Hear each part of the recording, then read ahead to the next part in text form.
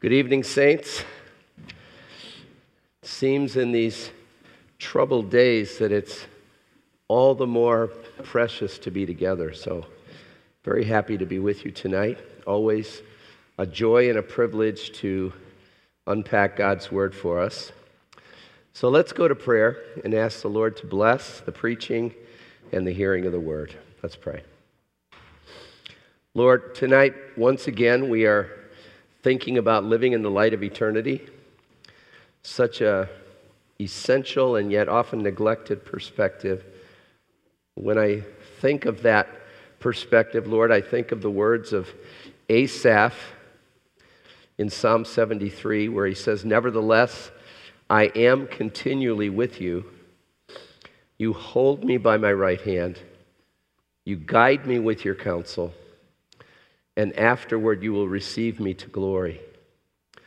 Whom have I in heaven but you, Lord? And there is nothing on earth that I desire besides you. My flesh and my heart may fail, but God is the strength of my heart and my portion forever." Father, this is your word. We pray that you would bless it through your Spirit and make us men and women and boys and girls who look forward to glory with you more than anything, who can truly say there's nothing on earth that I desire besides you, and that know you as the strength of our heart and our portion. We pray this in Jesus' precious name. Amen. Going to start with a little quiz tonight. It's real easy. Feel free to answer out loud if you know the answer. What do these have in common? American Idol, The Voice, The Masked Singer, America's Got Talent, and Dancing with the Stars. What do they have in common? They're talent shows. We love talent shows. We love to judge people according to their talents. And as we're about to see, on the final day, Jesus will do the same thing. He will judge us according to our talents. So I'd invite you to pick up your Bibles and turn to Matthew 25. And we're going to read from verses 14 through 30. Matthew is a series of 3 parables that all have to do with the final day, the coming of Christ, being ready, and so on. So Matthew 25, verse 14. Often called the parable of the talents. "For it will be like a man going on a journey, who called his servants and entrusted to them his property. To one he gave 5 talents, to another 2, to another 1, each according to his ability. Then he went away. He who had received the 5 talents went at once and traded with them, and he made 5 talents more. So also he who had the 2 talents made 2 talents more. But he who had received the 1 talent went and dug in the ground and hid his master's money. Now after a long time the master of these servants came and settled accounts with them. And he who had received the 5 talents came forward, bringing 5 talents more, saying, 'Master, you delivered to me 5 talents. Here, I have made 5 talents more.' His master said to him, 'Well done, good and faithful servant. You have been faithful over a little. I will set you over much. Enter into the joy of your master.' And he also who had the 2 talents came forward, saying, 'Master, you delivered to me 2 talents. Here, I have made 2 talents more.' His master said to him, 'Well done, good and faithful servant. You have been faithful over a little. I will set you over much. Enter into the joy of your master.' He also who had received the 1 talent came forward, saying, 'Master, I knew you to be a hard man, reaping where you did not sow, and gathering where you scattered no seed. So I was afraid, and I went and hid your talent in the ground. Here you have what is yours.' But his master answered him, 'You wicked and slothful servant, you knew that I reap where I have not sown and gather where I scattered no seed? Then you ought to have invested my money with the bankers, and at my coming I should have received what was my own with interest. So take the talent from him and give it to him who has 10 talents. For to everyone who has will more be given, and he will have an abundance. But from the one who has not, even what he has will be taken away. And cast the worthless servant into the outer darkness. In that place there will be weeping and gnashing of teeth.'" Living in the light of eternity, tonight, a pilgrim's talents.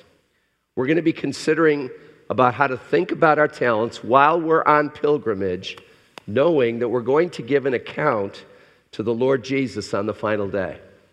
So we're going to be considering 4 questions tonight. First of all, what are the talents that we'll be judged on? Secondly, what is the master like who will judge us? Third, how will we be judged according to our talents? And fourth, what will be the consequences? Now, before we get to those 4 questions, I want to just revisit real quickly what it means to be a pilgrim. The dictionary definition says a pilgrim is someone who journeys a long distance to a sacred place. That's not hard for us to fit ourselves into that. We're here, we're journeying long distance to heaven. Jason mentioned a couple weeks ago that Peter also calls us aliens and exiles, and the Bible often refers to us as sojourners, which has the same root as journey. So we are pilgrims on a long journey to heaven. But in this parable, things are switched just a little bit. It's not we who are on a journey in this parable. It's the master who's on a long journey and has entrusted his property to us to work with and make a profit while he's gone. So if we put this all together, as pilgrims journeying to heaven, we are servants of Christ, entrusted with various talents to be used for the glory of God by serving others and according to which we will be judged. All right, let's look at our 4 questions. First of all, what are the talents that have been given to us? Well, in the Bible, a talent was a unit of money. In fact, a quite large unit of money. It was 20 years' wages for a common laborer. Someone figured that out in monetary figures for today, and a talent, according to this person, is about $600,000. So that means that the person who was given 5 talents was entrusted with $3 million. And the person with 2 talents was entrusted with about $1,200,000. That's a lot of money. But, as you know, we think of talents as far more varied than just money.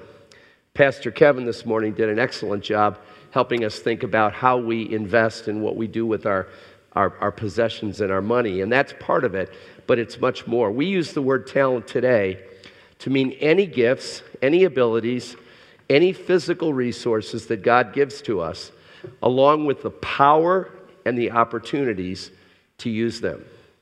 So today, talents might include your natural abilities that you were born with. So maybe you were born with a very mathematical mind, unlike me. If you can believe this, I flunked arithmetic in 2nd grade. That seems today almost like that would be a crime for a teacher to do that, but I did. And then just to make sure, I repeated that in high school, and I flunked Algebra 2. So I do not have a mathematical mind. Maybe you, like John, were born with a natural ability for music. I did a little better on that. So there's your natural abilities that you're born with, but there's also your spiritual gifts. Those are gifts given to believers for the common good, to exalt Jesus and help people. It's a different category than natural abilities, but they often work together. So maybe you have the ability to communicate God's word in a clear way. Or maybe you have the ability to come compassionately alongside someone and help them in time of great need. Another thing that belongs to our talents is the time we have. We all are given the same amount of time, but life circumstances dictate that some have more time than others, at least during different seasons of their life. As Kevin said, your bank account, your investments, your property are all part of your talents. Your married or single status is part of your talents. The church you attend, URC, the specific needs and opportunities here are part of your talents, as well as different ministry training opportunities or serving opportunities. Those kind of a broad range of what we would include in the talents that have been given us. Now, I want you to notice three things about these talents. Number one, they are gifts of grace. Jesus said to one, he gave 5 talents. To another, he gave 2, and to another 1. Talents are not accomplishments, and they're not rewards. That comes later. So there's no reason, if these are grace gifts, there's no reason or room to boast about your talents or to envy other people's talents or just to feel sorry for yourself. They are gracious gifts of God. Secondly, these talents are generously given to all believers, but they're not equally given to all believers. Jesus said he gave them each according to his ability. Not everyone is given the same amount or kind of gifts, possessions, opportunities, or even the fruit of their labor. The one was given 5 talents and he made 5 more. Other one was given 2 talents, he made 2 more. There's a difference there. Ultimately, that difference is decided by God's sovereign love and wisdom. Now, if we're honest, we often struggle with that. We balk at the idea that God distributes things differently. It seems unfair to us, but it's actually liberating. If God gives grace gifts according to his wisdom, his knowledge of what each person can handle and do, then I'm responsible only for the abilities and capabilities and opportunities that God has entrusted to me. Third thing about these talents. Although these first 2 men were given different amounts and produced different results, both the 5-talenter and the 2-talenter were both very excited to report to their master. There seems to have been no comparison, no envy, no self-pity. Although they had different amounts and produced different results, they both were commended by the master. They both were given further responsibilities and riches, and both experienced abundant joy. So that's a little bit about what the talents are. Our second question, what is our master like? We know it's Jesus. What is his character like? And that becomes very important, doesn't it? Especially with the third person. So let me suggest several things that Jesus wants us to know about himself, because he's going to be the one to judge us on the final day. First of all, he's not here in the flesh. That's clear in the story. He was on a long journey. We know that he's in heaven at the right hand of his Father. But it's also clear he will be back. And though he's not here in the flesh, Jesus is still totally aware of everything that goes on. After all, he is the Son of God. He's the God-man. And he is present with us, not physically, but through the Spirit. And the point is, he knows everything that's happening. He knows everything we're doing or not doing. Nothing escapes his notice, either good or bad. Another thing that we need to know about Jesus is he deals with each one of us in an intimately personal and infinitely wise way. He knows each one of us. We learn from John 10, he knows us by name. And he apportions his talents according to his infallible knowledge of our abilities. That means no servant gets too many talents, and no servant gets too few. It's kind of like Goldilocks. It's always just right. Third, and this is extremely important if we're not going to be kind of intimidated and maybe even frightened by this parable. Our Master Jesus has actually set us up for success.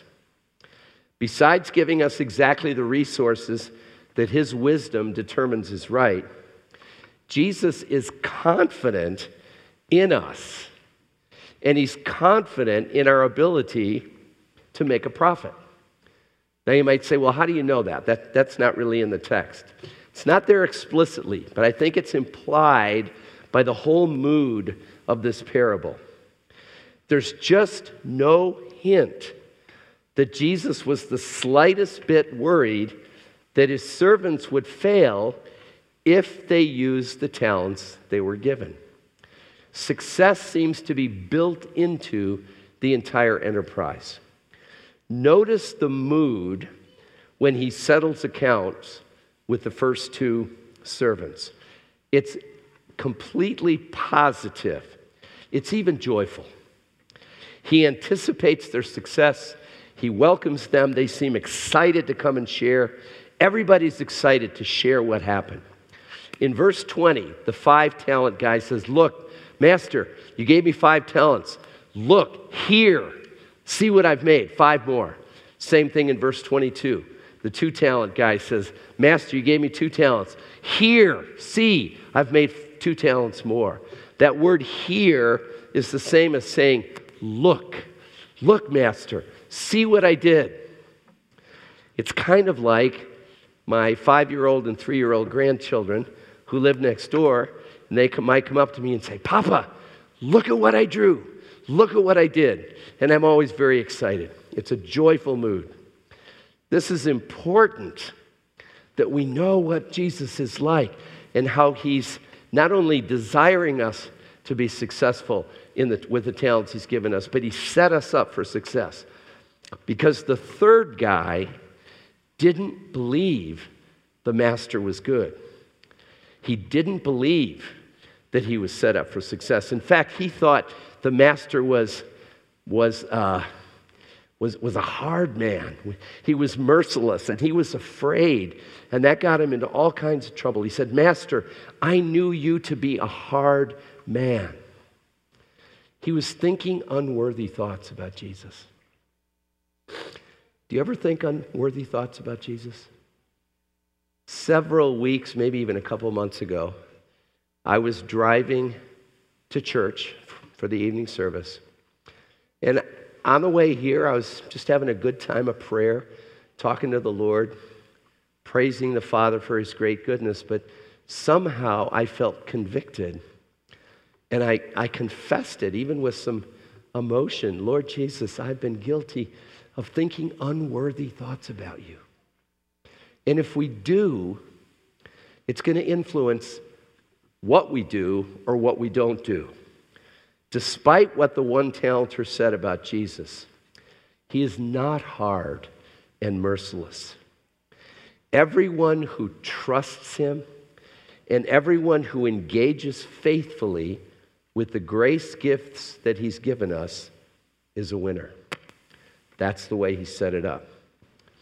Fourth thing about Jesus, he does require and expect diligent and faithful service.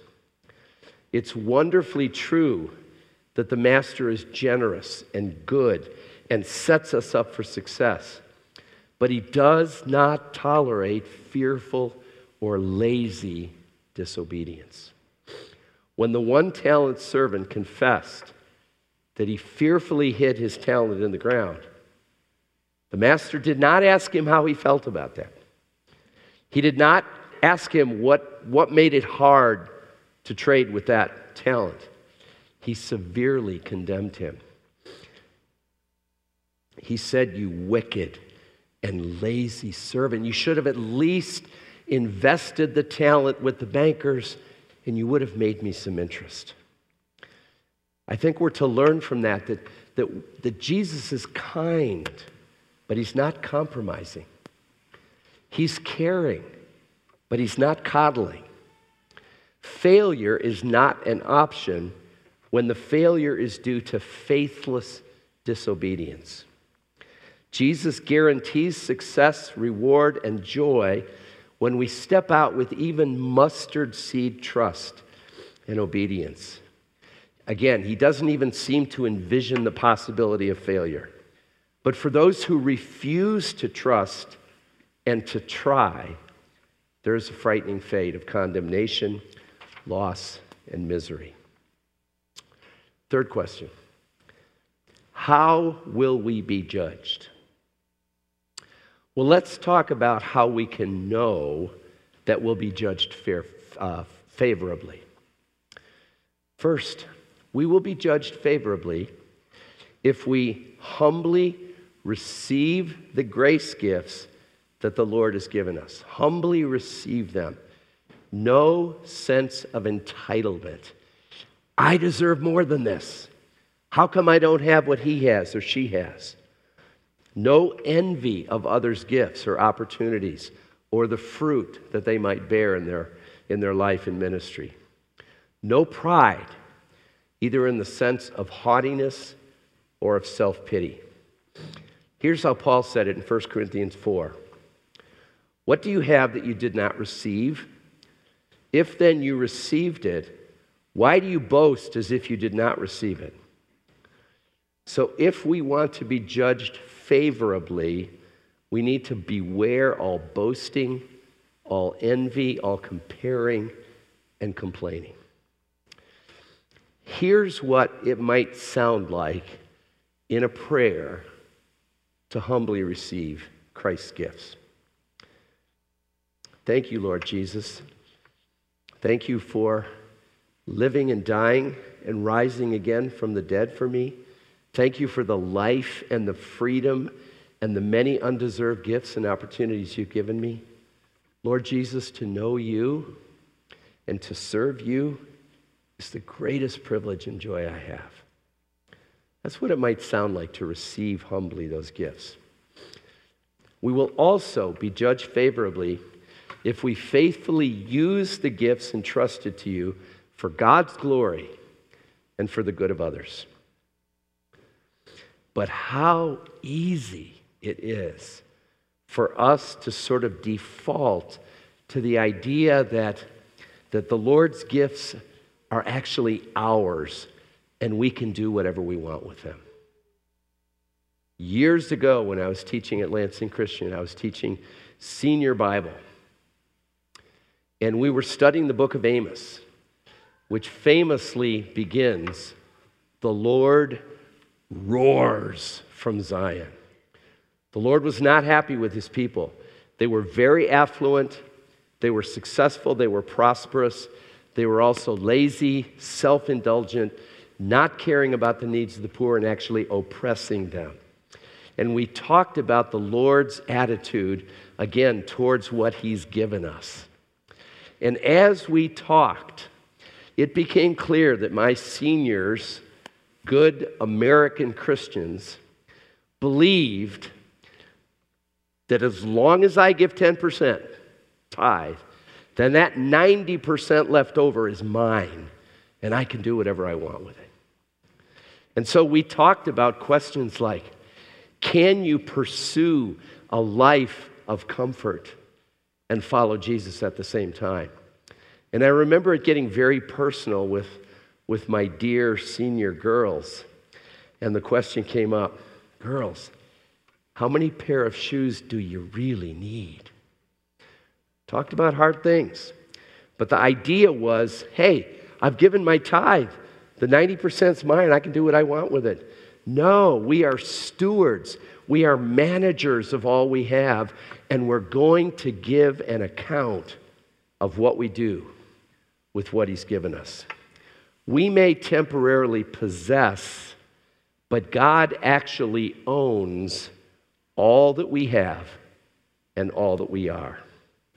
So here's where this perspective of living in the light of eternity is so necessary and so helpful.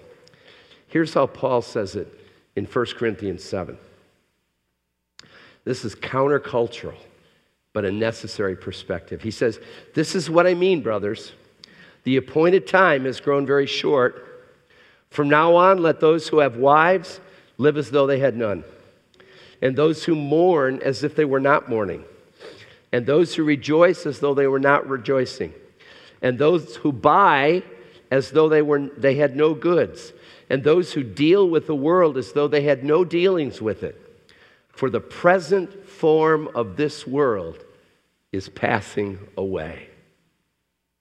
That's an eternal perspective. That gives us a context for thinking about what to do with what we've been given while we're on pilgrimage. Recognize that this whole world and all that is in it is already passing away. It's already becoming obsolete. So if you want to be judged favorably, hold on to the gifts that God's given you lightly. Be free, be generous with them. Some of those gifts He may take at some point. Hold on to them lightly, but hold on to His Son tightly. Finally, we will be judged favorably if we confidently seize opportunities to serve others. Confidently, Jesus has set us up for success. Serve others. We have opportunities all day long. This is the purpose for being given gifts and talents. The things that God gives us are not meant to increase our self-esteem. They're not meant to make us the best version of ourselves or to self-actualize. Or like the Tower of Babel, they're not given to us so we can make a name for ourselves. Rather, they are given to us so that we use them and end up being honored with true greatness like Jesus. And Jesus said in Matthew 20, "Instead, whoever wants to be great among you must be your servant, and whoever wants to be first must be your slave, just as the Son of Man did not come to be served, but to serve, and to give His life as a ransom for many." Paul said it this way in Galatians 5. "You, my brothers and sisters, were called to be free, but do not use your freedom to indulge the flesh. Rather, serve one another humbly in love. For the entire law is fulfilled in keeping this one command: love your neighbor as yourself." So that's trying to unpack a little bit how we will be judged according to what we do with our talents. Finally, what are the eternal consequences? And just want to stress, they are eternal consequences. The stakes are high for how we use or don't use our talents. Depending on whether you live as a pilgrim, as a servant, in the light of eternity, you will receive from Jesus either His commendation or His condemnation. To some who have been faithful, He will say, "Well done, good and faithful servant." How often do you think about those words? Well done, good and faithful servant. The older I get, the more I think about them. To think about being recognized by Jesus, commended, praised for faithfulness, and then welcomed into His joy. Can you imagine the giant sigh of relief and joy and peace that will fill your soul for all eternity? Hearing those words is the ultimate reward. There's nothing better than you can imagine than hearing Jesus say to you, "Well done, good and faithful servant." And it's the only sufficient motivation for your life.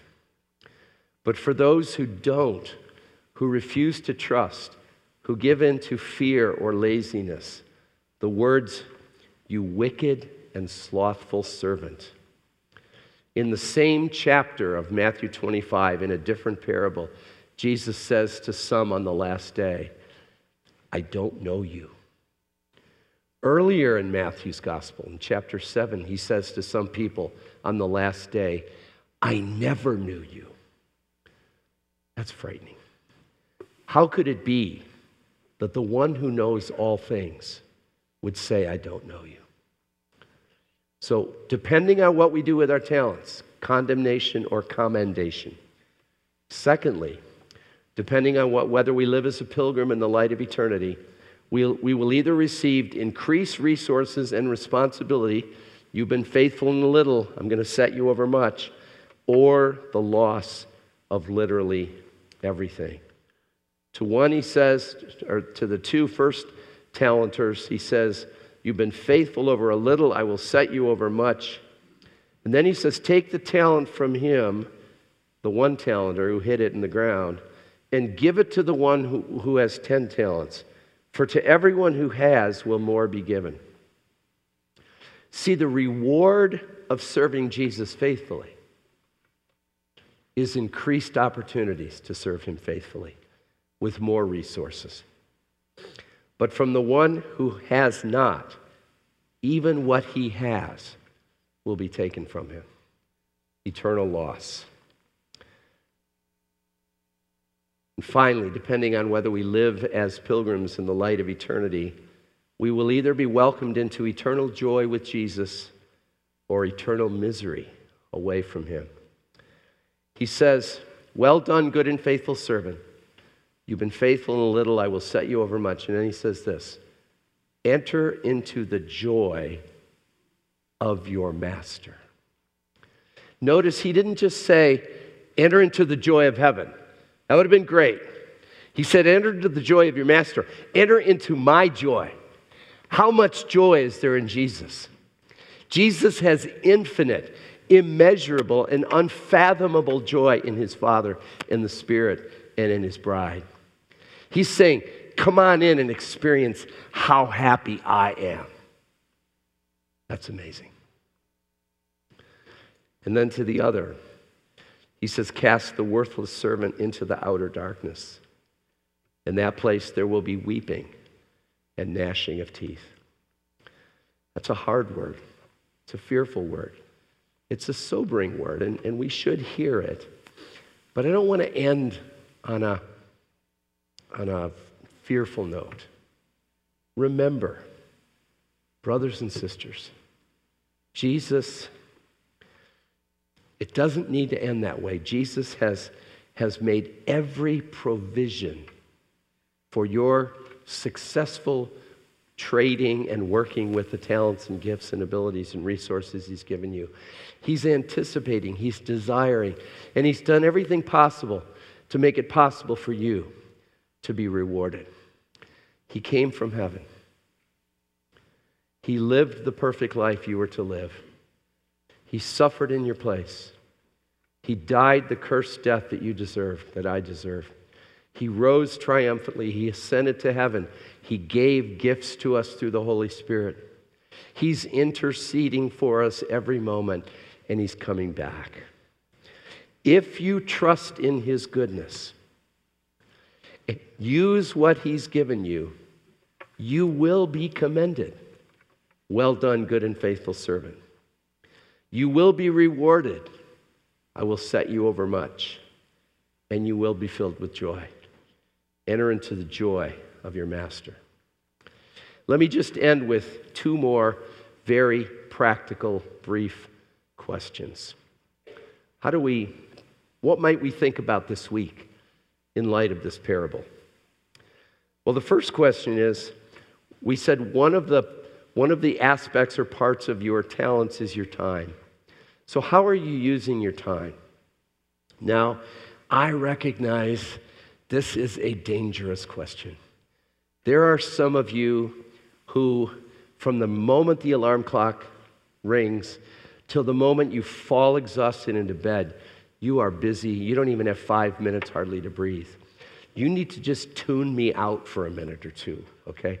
I know you don't need more exhortations to be busy. But that's not true for everybody. Here's something you might want to try this week. I read this in an article years ago. I've used it with my counseling trainees, and sometimes it's very illuminating. Maybe you have, like I do, a weekly planner, or you can just download them. Just Google weekly planner. You know, you got Monday, Tuesday, Wednesday, Thursday, and all the hours of each day. Take one of those weekly planners this week and fill it in, maybe from your last week or a typical week. Fill it in all day long, every day, and just see what you see. Sometimes it's shocking. I had one counseling trainee years ago say, I had to catch my breath. It was so shocking how much time I was wasting. It's probably not going to be that bad. We're a pretty busy church, but maybe you'll find out pockets of time where you're not investing that time as well as you could. We're not talking about never being able to have any downtime or recreation. That's not it at all. But God has given us time, and sometimes we're not using that as well as we could. The second question is, how are you using your natural abilities and spiritual gifts? Maybe you have that mathematical mind, and maybe you could help someone with their budget. Or maybe you have practical, hands-on kinds of skills. Again, I didn't get those, okay? And you could help people in practical ways. Or maybe you have spiritual gifts. Maybe it's time to think about discipling someone or starting a Bible study or a small group. Or maybe your family, you have a nice home, your family's intact, your kids are reasonably not crazy, and you could exercise hospitality and invite people into that. So how are you using your natural abilities and your spiritual gifts? Do you know what you're good at?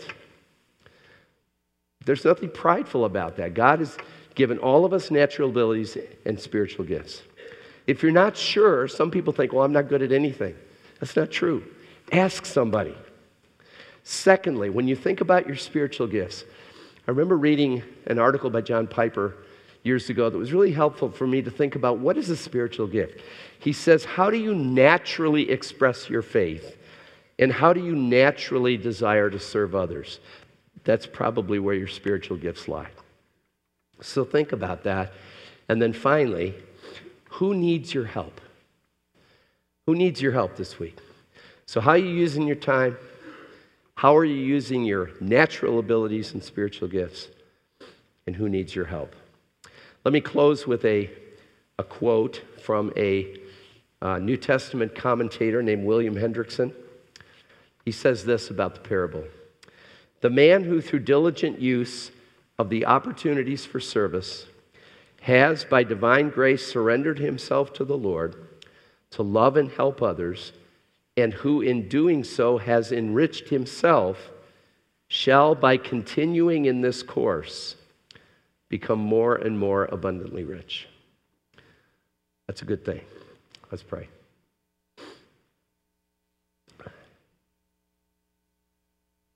Lord, we want to respond to Jesus' parable in faith. We don't want to slough it off. We don't want to be paralyzed in fear. What if I'm not doing enough? So, Lord, I pray that you'd remind us, even as we sing this last hymn, all that you have done for us, all that you have given us, all that you have promised us in your steadfast love and faithful grace, that we would be so full of joy and thanksgiving and so aware of the abundant gifts that you've given us that we don't deserve, that we would be eager. We'd be looking around. How can I serve you, Lord? How can I use my time, my abilities, my gifts, my status, my home? How can I use that to bring you glory? How can I use that to bless brothers and sisters?